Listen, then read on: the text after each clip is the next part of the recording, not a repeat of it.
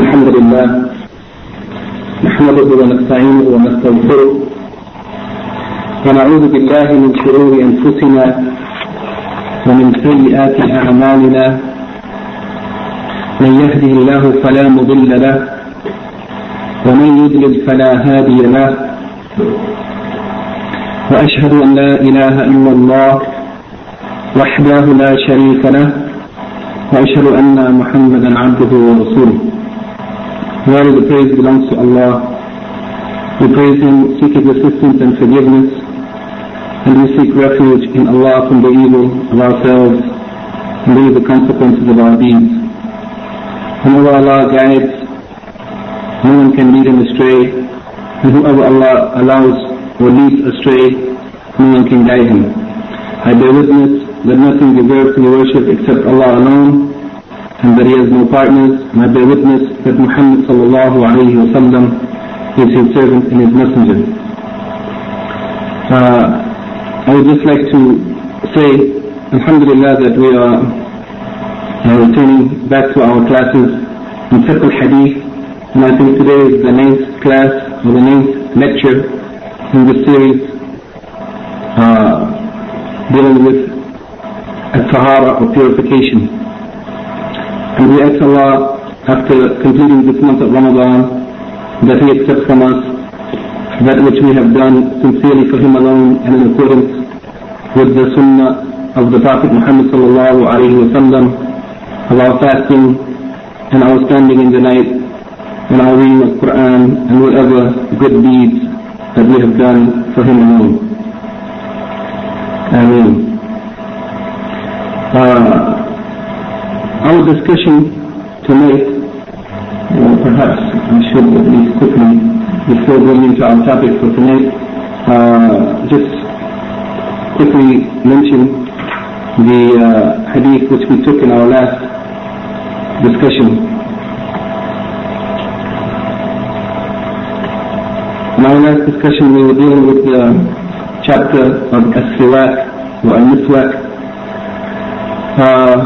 And we said, we mentioned the hadith of Abu Hurairah radiallahu anhu from the Prophet sallallahu alayhi wa sallam, in which it is authentically reported in Bukhari and Muslim that He sallallahu alayhi wa sallam said, لولا أن أشق على أمتي لأمرتهم بالسواك مع كل وضوء أو عند كل صلاة, and according to different narrations. But if it wouldn't have been a hardship on my ummah, I would have ordered them to use a siwak at every time of wudu or at every time of salat. And we mentioned a siwak, what was its purpose and its use. And we also mentioned that some of the scholars said from this hadith that we understand a number of points, and from them is that it is mustahab or commendable or recommended to use a siwak to clean one's mouth, and that it has many virtues. Its virtues are so many that it reached the degree in the reward for using miswak equal to the reward for those things which are obligatory, al-wajibat, the obligatory things. Also in this hadith, the fact that miswak is legally legislated in Islam is confirmed at the time of wudu or at the time of salat. And Ibn Daqiq al-Eid, he mentioned concerning this that the secret or the wisdom behind this is that we are ordered to be in every condition or at every time in a state of purity, perfect cleanliness, so that we may seek to get near to Allah subhanahu wa ta'ala. Also, this purification using of miswak is also a manifestation of the high station or status of ibadah, and that a person, before they engage in any act of ibadah, they should recognize the greatness of ibadah and prepare themselves for the ibadah by cleaning themselves, and part of that cleanliness is using miswak. Also, This hadith makes us to know the superiority of the wudu or the salat which is performed while using miswak. And also that nothing prevented the Prophet ﷺ from commanding the Muslims to use the miswak except his fear that it would be a hardship on the Muslims to fulfill that obligation. Otherwise, the greatness and the virtuousness of miswak, if it were not for the hardship that he feared would be upon the Muslims, he would have ordered us to use it at every time of prayer or at every time of wudu. Also, this hadith shows the completeness and the perfection of the concern and love of the Prophet ﷺ for his ummah and his fear for the Muslims. And also, in this hadith, we have an indication or manifestation of the easiness of the Islamic law, the Sharia, and that there should be no hardship or difficulty in it. And finally, the great principle, the general, very, very beneficial principle we found in this hadith is that repulsing that which is harmful has precedence over trying to achieve or to seek that which is beneficial. And if we have two things in front of us, one that is beneficial and one that would be harmful, it is more important to avoid that which is harmful than it is to seek that which is beneficial. The other hadith that we mentioned in that lecture is the hadith of Hudayfa ibn al-Yaman radiyallahu anhuma, may Allah be pleased with Hudayfa and his father al-Yaman.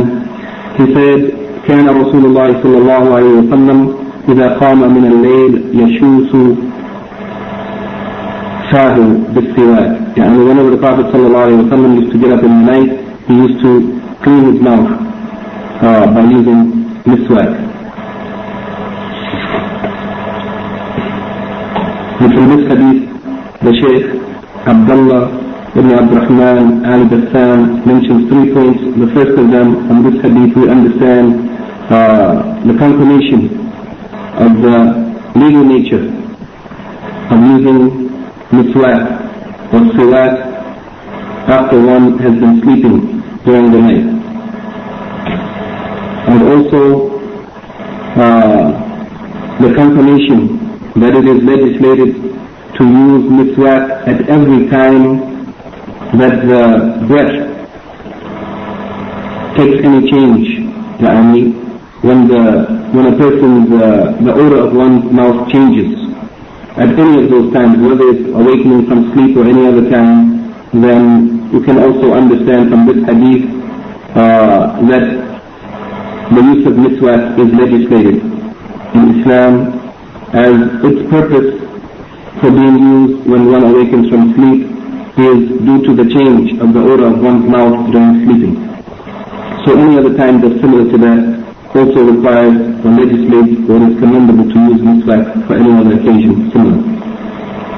And finally he mentioned that cleanliness or purification in general is legislated in Islam and is from the Sunnah of the Prophet ﷺ in the noble manners of the religion of Islam.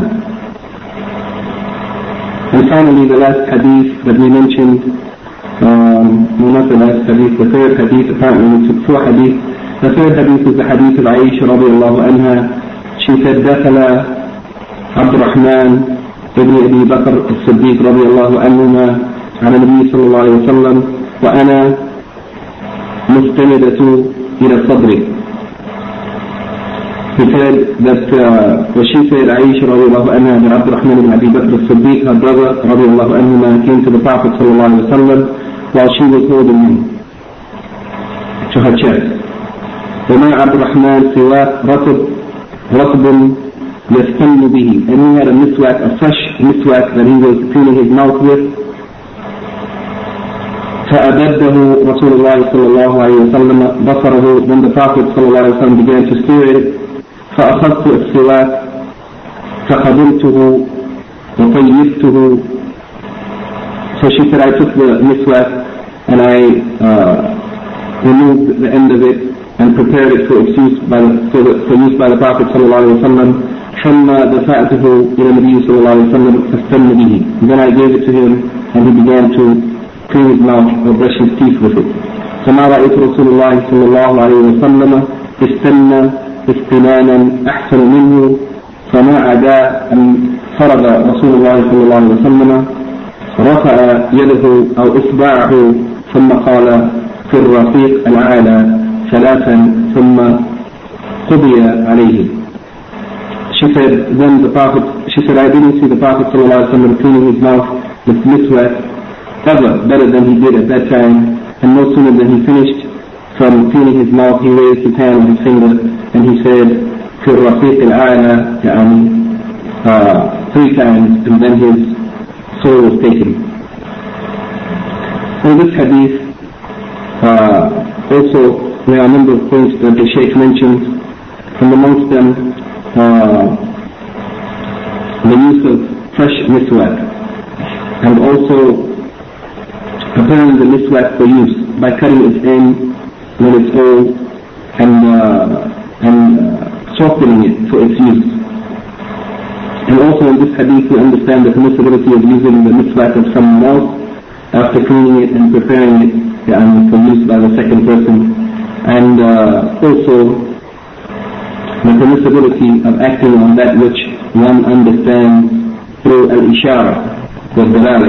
When someone indicates to you to do something or not to do something without speaking a word but by signal or by sign, then you may act on such, as Aisha radiallahu anha, may Allah be pleased with her, did when the Prophet ﷺ indicated without saying a word but by staring at the miswak of Abdurrahman ibn Abi Bakr radiallahu anha.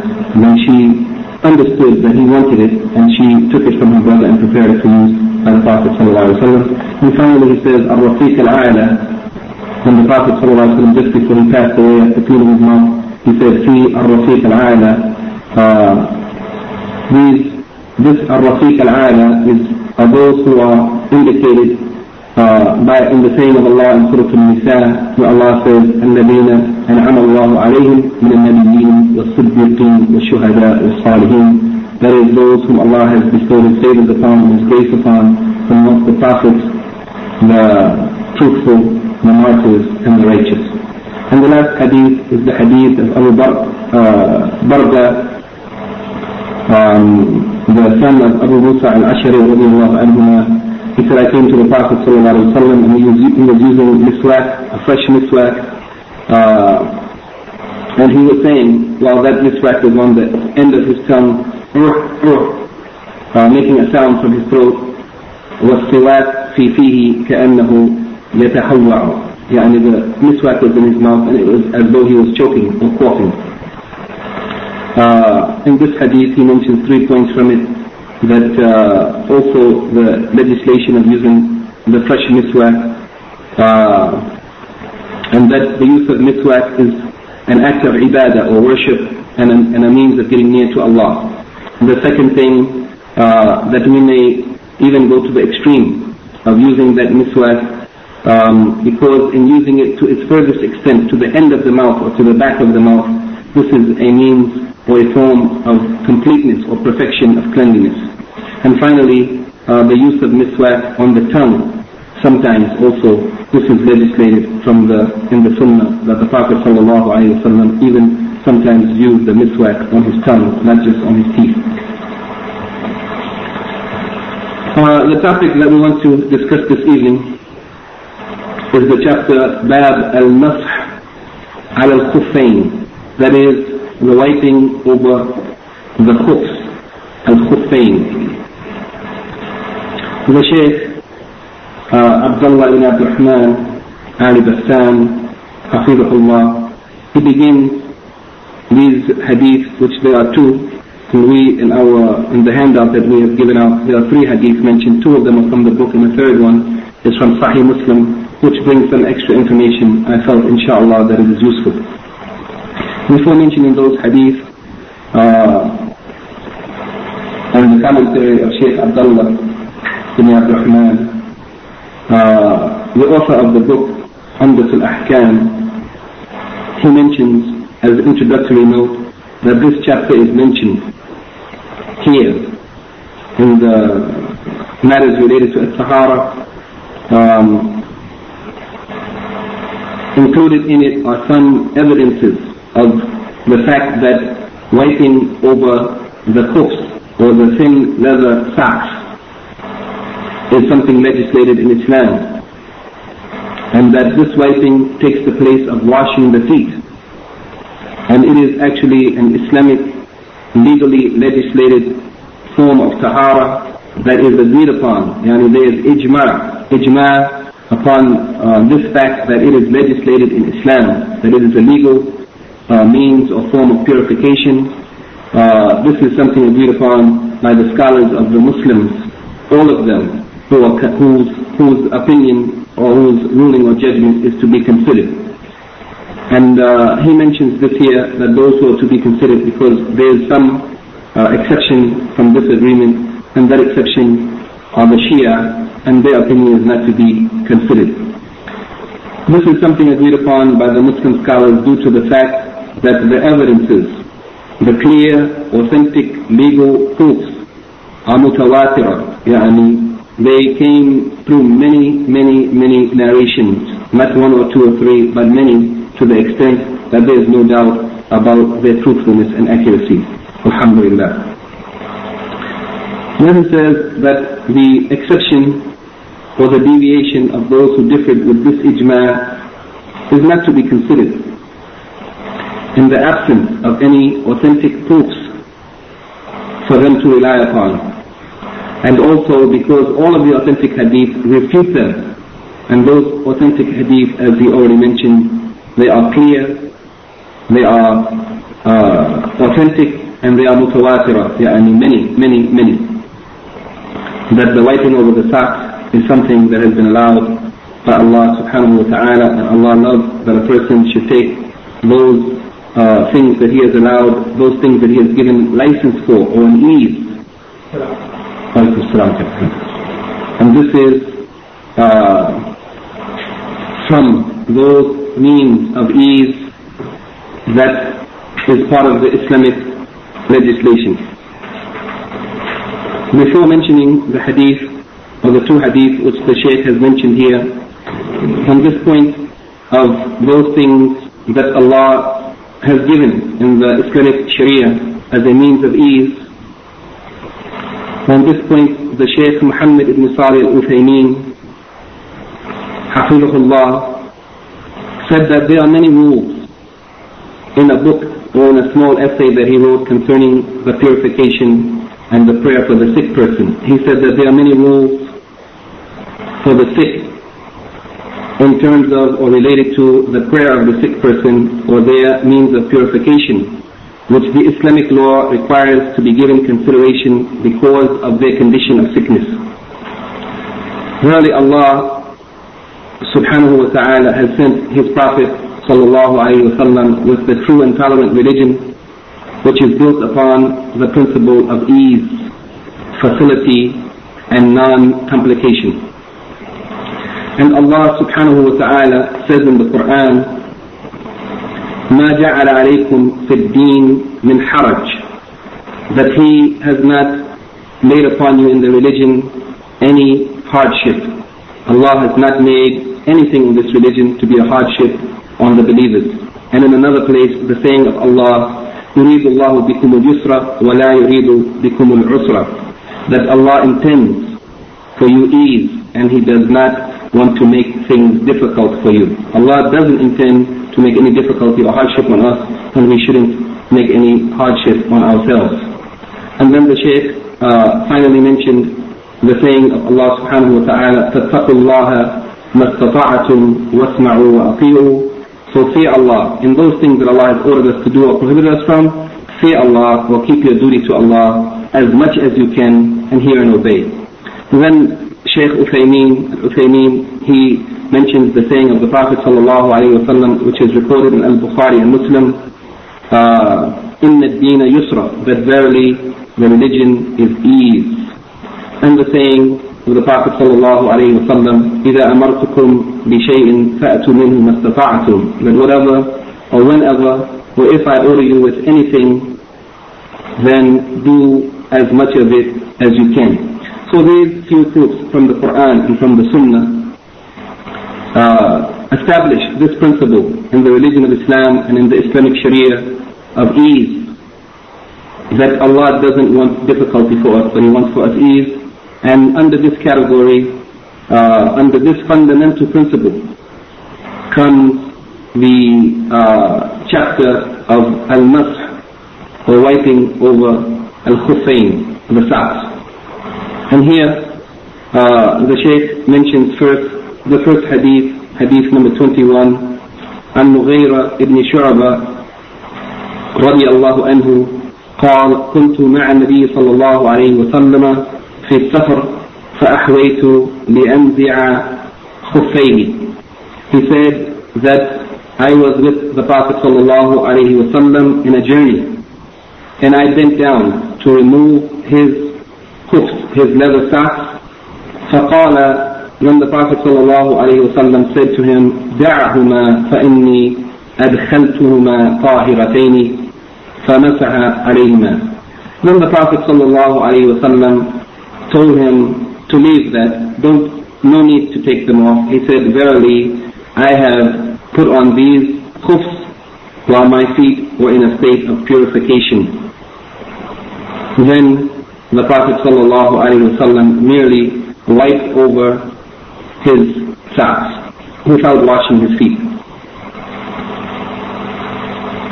Here the Shaykh Abdullah ibn Abdurrahman al-Bassam, in his commentary on this hadith, he says that the general meaning of this hadith is that Al-Mughayra radiallahu anhu was with the Prophet sallallahu alayhi wa sallam in one of his journeys. So when the Prophet sallallahu alayhi wa sallam began to make ablution to clean himself, he washed his face and hands and he wiped his head, and before going to his feet, Al-Mughayra radiallahu anhu bent down or leaned over to remove the socks of the Prophet sallallahu alaihi wasallam so that he may wash his feet.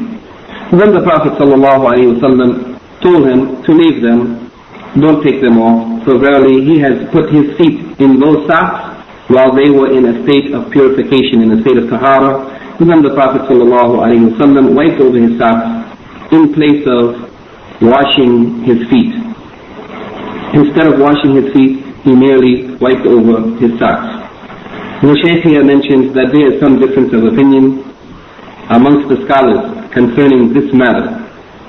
And he says that the Shia, they have stepped outside of the ijma' or the consensus of the scholars, and they denied the legal or the legislative action of wiping over the socks.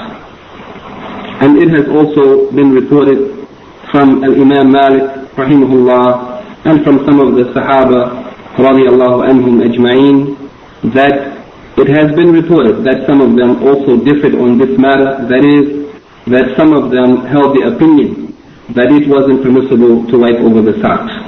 But here the Shaykh says, although that has been reported, Shaykh al-Islam Ibn Taymiyyah rahimahullah said that those narrations from the Sahaba radiallahu anhum denying the permissibility of wiping over the socks they are all weak reports and they are not authentically reported. And secondly, he says, as for Al-Imam Malik rahimahullah, it is authentically reported from him that he allowed the wiping over the socks, and that his students or those who followed his opinions or his madhab after him also allowed the wiping over the socks. As for the Shia, they are the ones who are known in contradicting or opposing the consensus of the Muslim scholars due to their claim that this ruling has been superseded by an ayah of the Quran in which they read the ayah concerning al-wudu, وَامْسَحُوا بِوُجُوهِكُمْ وَأَرْجُلِكُمْ instead of أَرْجُلَكُمْ. That is, they read this ayah of wudu that one should wipe over their head and wipe over their feet, instead of the alternative reading, which includes wiping over the feet or the washing of the feet, to be attached to the command to wash the other parts, the face and hands that are washed in wudu. And they said that this ayah abrogates the hadith allowing the permissibility of wiping over the socks. Then the Shaykh says, the whole of the Muslim Ummah held the opinion or the position of the permissibility of wiping over the socks. And this is actually, it has actually been mentioned by some of our scholars in the books of Islamic creed or belief, al-Aqidah, due to the fact that the Muslims who followed the Sunnah agreed on this point, and those who differed, who are those people who differed with us in Aqidah, that is the Rafida or the Shia, and the people of Sunnah hold the permissibility of wiping over the socks due to the many hadith which have been reported authentically from the Prophet sallallahu alaihi wasallam. Then the Shaykh, in his discussion of this difference of opinion amongst the scholars, he said that if we accept the reading that they use as a proof for them, Arjulikum, if we accept this reading, then its meaning would simply be that the wiping here is the wiping over the khuf or al-khufayn, not wiping over the feet, but in fact if one is not wearing the socks, then the feet have to be washed, not wiped over. And then he said that the students of Abdullah ibn Mas'ud radiallahu anhu, they were amazed and pleased by the hadith of Jarir ibn Abdullah concerning the wiping over socks, because Jarir radiallahu anhu, he was one of the last people who came to Islam. His entering Islam was in the end of the time of the life of the Prophet sallallahu alaihi wasallam, and it was after the revelation of Surah Al-Ma'idah. That is, it was after the revelation of this ayah that they claim abrogates this sunnah of the Prophet sallallahu alaihi wasallam. And as we discussed on many occasions concerning the matter of abrogation, that which came last in any text from the Quran or the Sunnah supersedes that which came before it. So if this Sunnah was reported by and witnessed by someone such as Jarir ibn Abdullah radiallahu anhu, who came to Islam after the revelation of this ayah, then this is the proof that this is a Sunnah which is established and not abrogated. And finally he says that Al-Imam Ibn Daqiq al-Eid rahimahullah mentions that the wiping over the socks is something that is widespread and well known about its permissibility, to the extent that it became as a symbol of the Ahl Sunnah, yani of the people of Sunnah. It became a symbol that they are from the people of Sunnah, and its rejection became a sign or a symbol of the people of innovation or bid'ah. Here the Shaykh mentions some points which we understand from this hadith. From this hadith he says, first we derive that it is legislated, it is a legislated act for one to wipe over the socks at the time of making ablution, and that wiping is one time with the hand, and it is on the upper side of the socks, not the lower side, as has been mentioned in some of the reports. Secondly, he said, from this hadith we also understand that it is a condition for the permissibility of wiping over the socks that the person should have cleaned or washed their feet before putting on the socks. They should have performed ablution before putting on the socks, and that is the condition for anyone to have the right to later wipe over the socks if they invalidated their ablution. And 3, from this hadith we can also understand that it is something commendable or recommended to serve the Muslim scholars and those who are considered to have a high place or status in the Muslim society, as the companion of the Prophet ﷺ served him in being ready and prepared to take his socks off to help him in the performance of wudu. The service of the scholars is something commendable in Islam. And finally, the last point that he mentions from this hadith, that it came, or it was reported in some of the narrations concerning this incident, that it took place in the Ghazwat Tabuk at the time of Salat al-Fajr. Then the Shaykh, there's one other hadith that he mentions concerning this topic.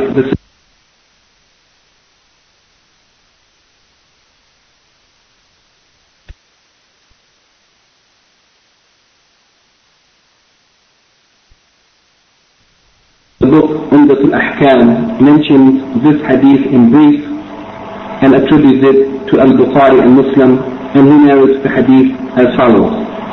He said that Hudayfa radiallahu anhuma said, كنت مع النبي صلى الله عليه وسلم في سفر فبال وتوضأ ومسح على خفيه. That I was with the Prophet صلى الله عليه وسلم in a journey.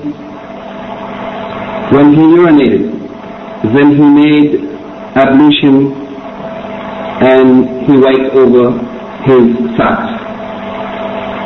Here, the Shaykh comments concerning this report that the actual expression that was reported in the 2 authentic books of Al-Bukhari and Muslim from Hudayfa radiallahu anhu, he says that it was reported like this: كنت مع النبي صلى الله عليه وسلم فانتهى إلى صباطة.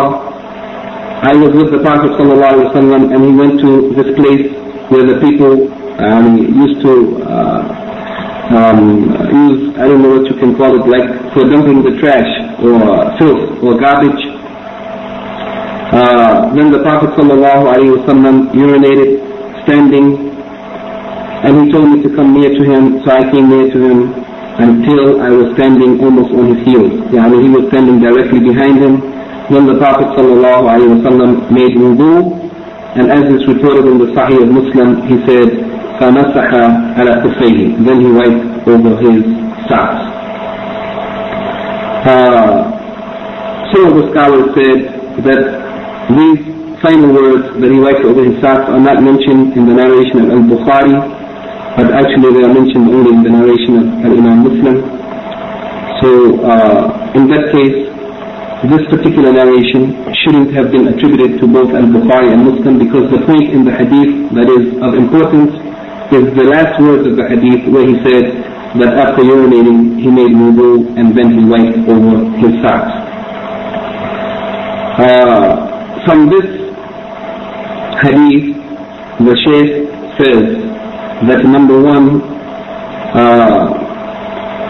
actually he makes only one point, but that point is containing a number of different points. So he says first that from this hadith we derive that it is legislated to wipe over the socks when one is in a journey. Secondly, he says that the period for wiping over the socks and wiping over the turban in the journey is 3 days and 3 nights. As for the one who is resident, not a traveler, then the period for wiping is 1 day and 1 night, or 24 hours. And that time period, he says, begins for the person who is traveling or who is resident from the time that they wiped over their socks. From the time that they actually made al-mas, from that time he said that this period of 1 day and a night, or 3 days and 3 nights, begins according to the most authentic saying. That's what the Shaykh says here. There is difference of opinion about this matter in some of the scholars. For example, Hassan al-Basri said that the time of wiping begins from the time that the person puts the socks on.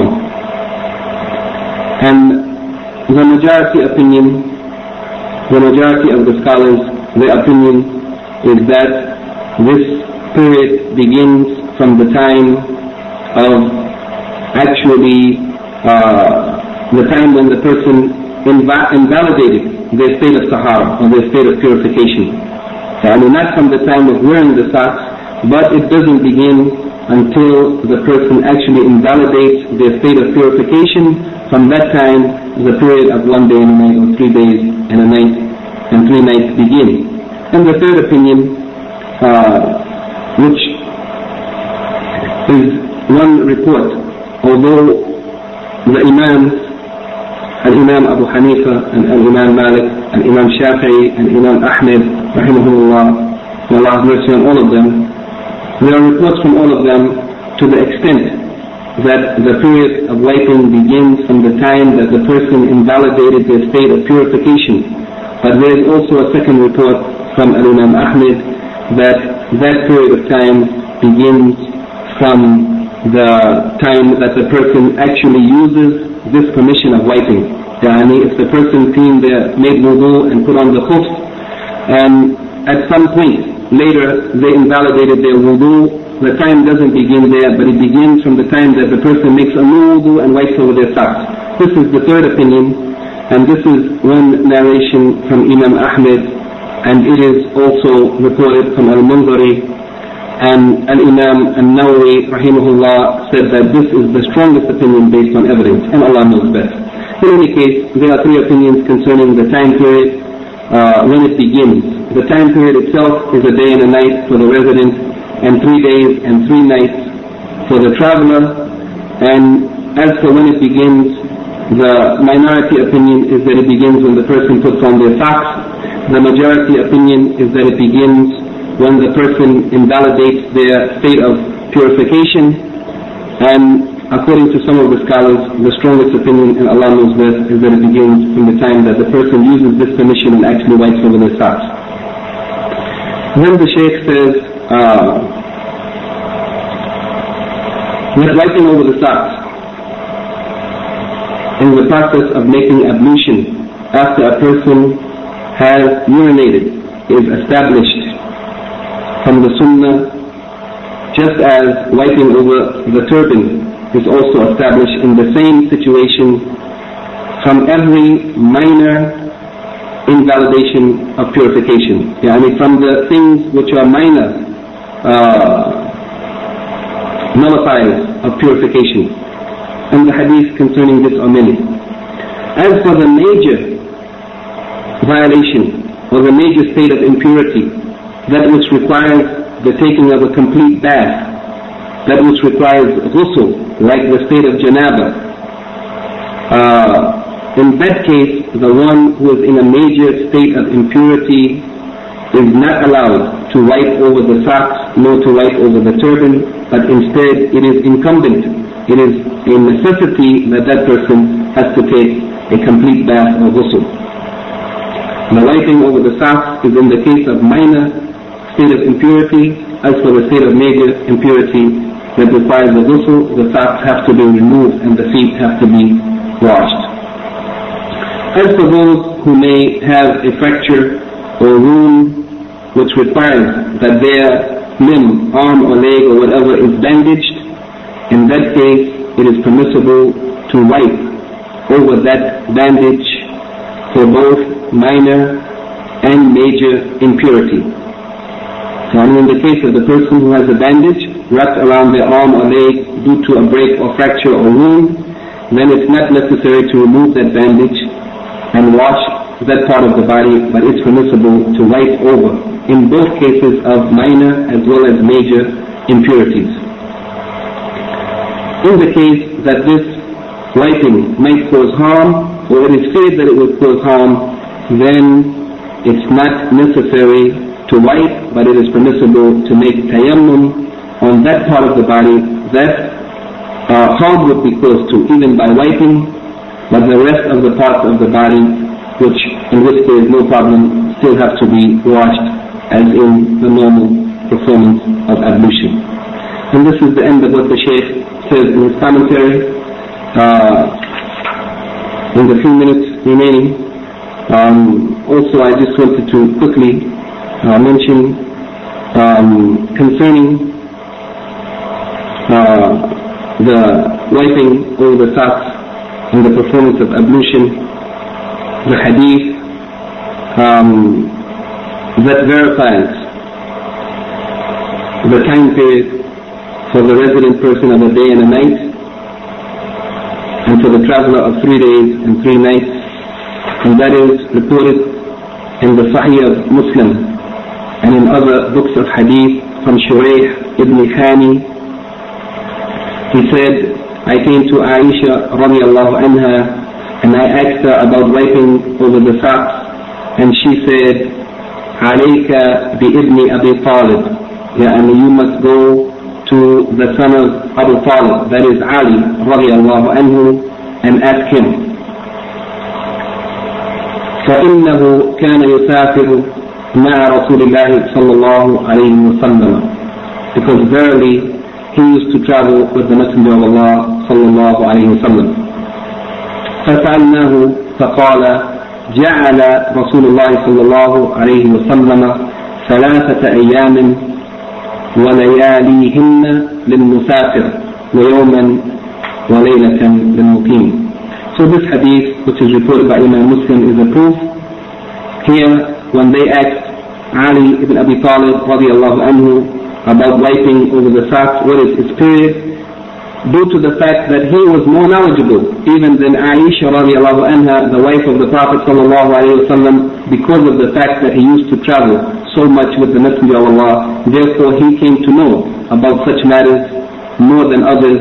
When they asked him, he said, the Messenger of Allah sallallahu alayhi wa sallam has made the time period during which one may wipe over the socks for the traveler to be 3 days and its nights. Yeah, 3 days and 3 nights, and for the one who is not a traveler, the resident, a night or a day and a night. And the time period for the resident person is a day and a night. Also, it has been mentioned in some of the books of fiqh, some differences of opinion concerning this. The most important of them is, as we already mentioned, when does the time period begin? And I said that there are 3 opinions, or 3 main opinions concerning this. Some of the scholars who made comparison between the Islamic schools of law discussed where they differed and where they agreed, and it is said that there is agreement on the fact that the time period for wiping over the socks begins from the time that the person invalidates or loses their state of purification. It is said that there is agreement or ittifaq amongst the scholars on this, not from the time of wiping, but from the time of invalidating the state of purification. And there is also a narration from Imam Ahmed that it begins from the time of wiping. And this is also the preferred opinion of Al-Mundari. And here he mentions the statement of Al-Imam Al-Nawawi that this is the strongest opinion based on evidence. And then finally he mentions the opinion of Al-Hasan Al-Basri that the time begins from the time of wearing the socks or putting them on. And also he mentions here that there is agreement upon the fact that when that time period expires, then the person's state of purification also expires. And this is an agreement, or this is something agreed upon except that which has been reported from Imam Malik rahimahullah,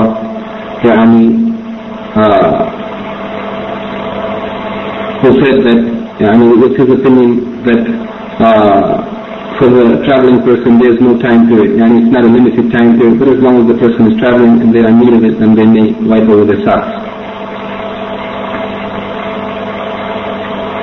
Then there is also some discussion, but those points are not as important concerning whether or not the person may wipe over socks which have a hole in them, and the scholars differ about whether or not it's permissible. Some say it's permissible and some say it's not, and whether or not, what is the extent of that hole, if they are, what portion of the foot, if it is showing from the hole in the socks, that is still permissible to wipe and not. And there's much difference of opinion in this issue, but in the end of it all, there doesn't appear to be any really authentic evidence for those opinions of those who said that it's not permissible to wipe over the socks if they have a certain size hole or another size.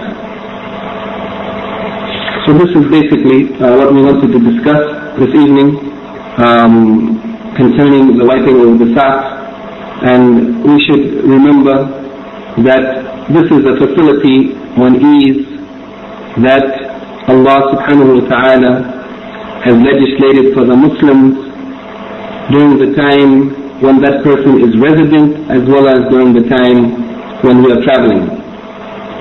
And Allah loves that a person should take those means of ease or permission that He has given to us to lighten the responsibility in matters of worship, or otherwise it is loved by Allah that we should take advantage of those things and use them.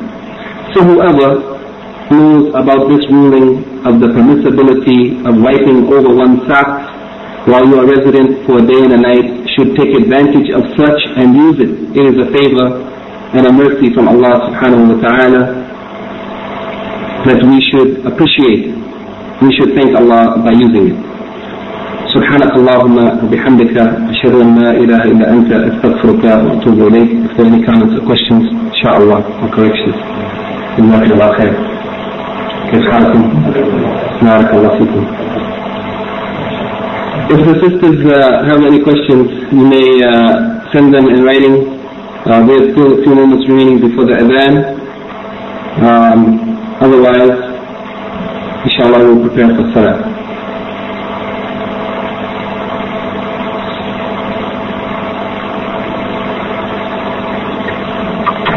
Respond to this question. The sisters sent two questions, or maybe it's one question. One, in reference to hadith number 22. I think hadith number 22, it says he urinated while standing. Now, is this because he was standing in an unclean place?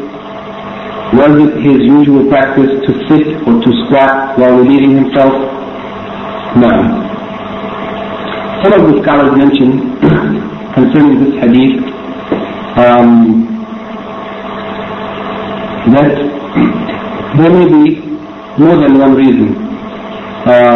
Some scholars said the reason why the Prophet ﷺ urinated standing is because it was an unclean place. It was the place where the people used to throw their trash or unclean things, and that perhaps it was because he didn't find a clean area to squat in. Was it his usual practice to sit? Yes, it is the sunnah, and it is preferable that a person should squat when relieving oneself. And the purpose of this is to avoid spoiling one's body or clothing by some unclean matter, urination or defecation, getting on the body or on the clothing. So from the squatting or sitting position, it is safer and easier to protect oneself from the splashing of urine or otherwise. And this is the intention, the main, or perhaps this is the main reason, although we may also say from a medical perspective, it has also been discovered by some people from the medical profession that the scarring position is healthier for the body for relieving oneself. So it's also now confirmed that from the medical perspective or any health-wise, this is actually a better position for one to relieve himself in. Second, in reference to serving those in high positions in the Muslim community, doesn't this sunnah apply to elders as well? May Allah reward us. Ameen.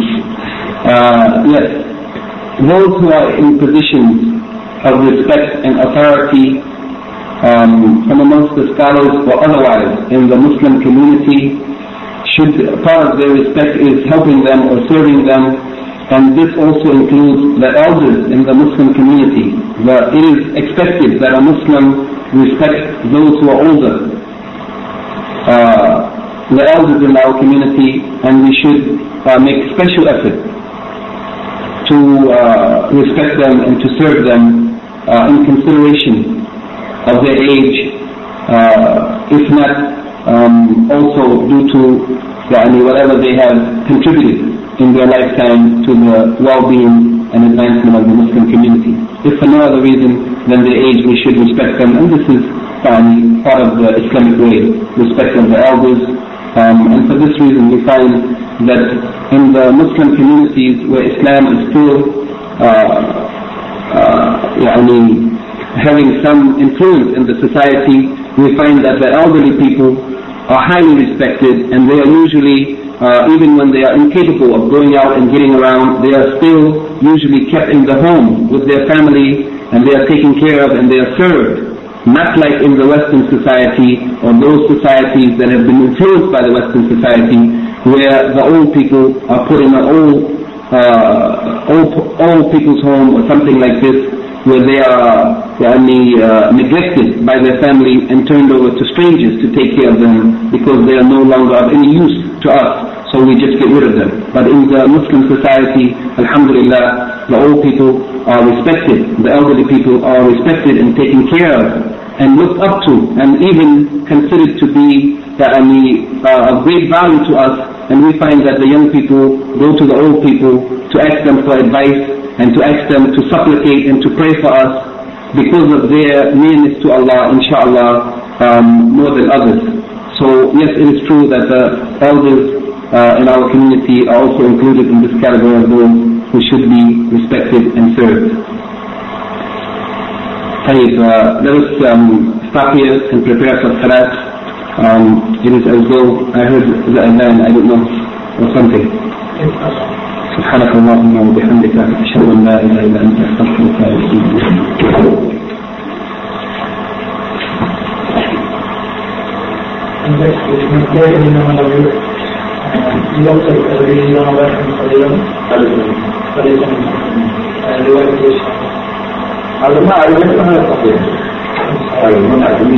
And also one of the brothers reminded us of a report, authentic report from the Prophet sallallahu alaihi wasallam, who said that the meaning of it is that those are not of us who do not respect our elders. And who don't respect our elders and who don't have compassion or mercy or concern for our young, or our children and Jazakallah khair. And the brother mentioned here concerning this hadith that this shows the cohesiveness or the unity of the Muslim community, the old and the young. There's no part of the community that is left out, but everyone has a place in the Muslim community, and this shows the perfection and the completeness of the way of Islam, which is the natural way that Allah has given to us, the one who knows best, the human being, our Creator subhanahu wa ta'ala. Barakallahu feek ya akhi. Jazakumullahu khair. أعوذ بالله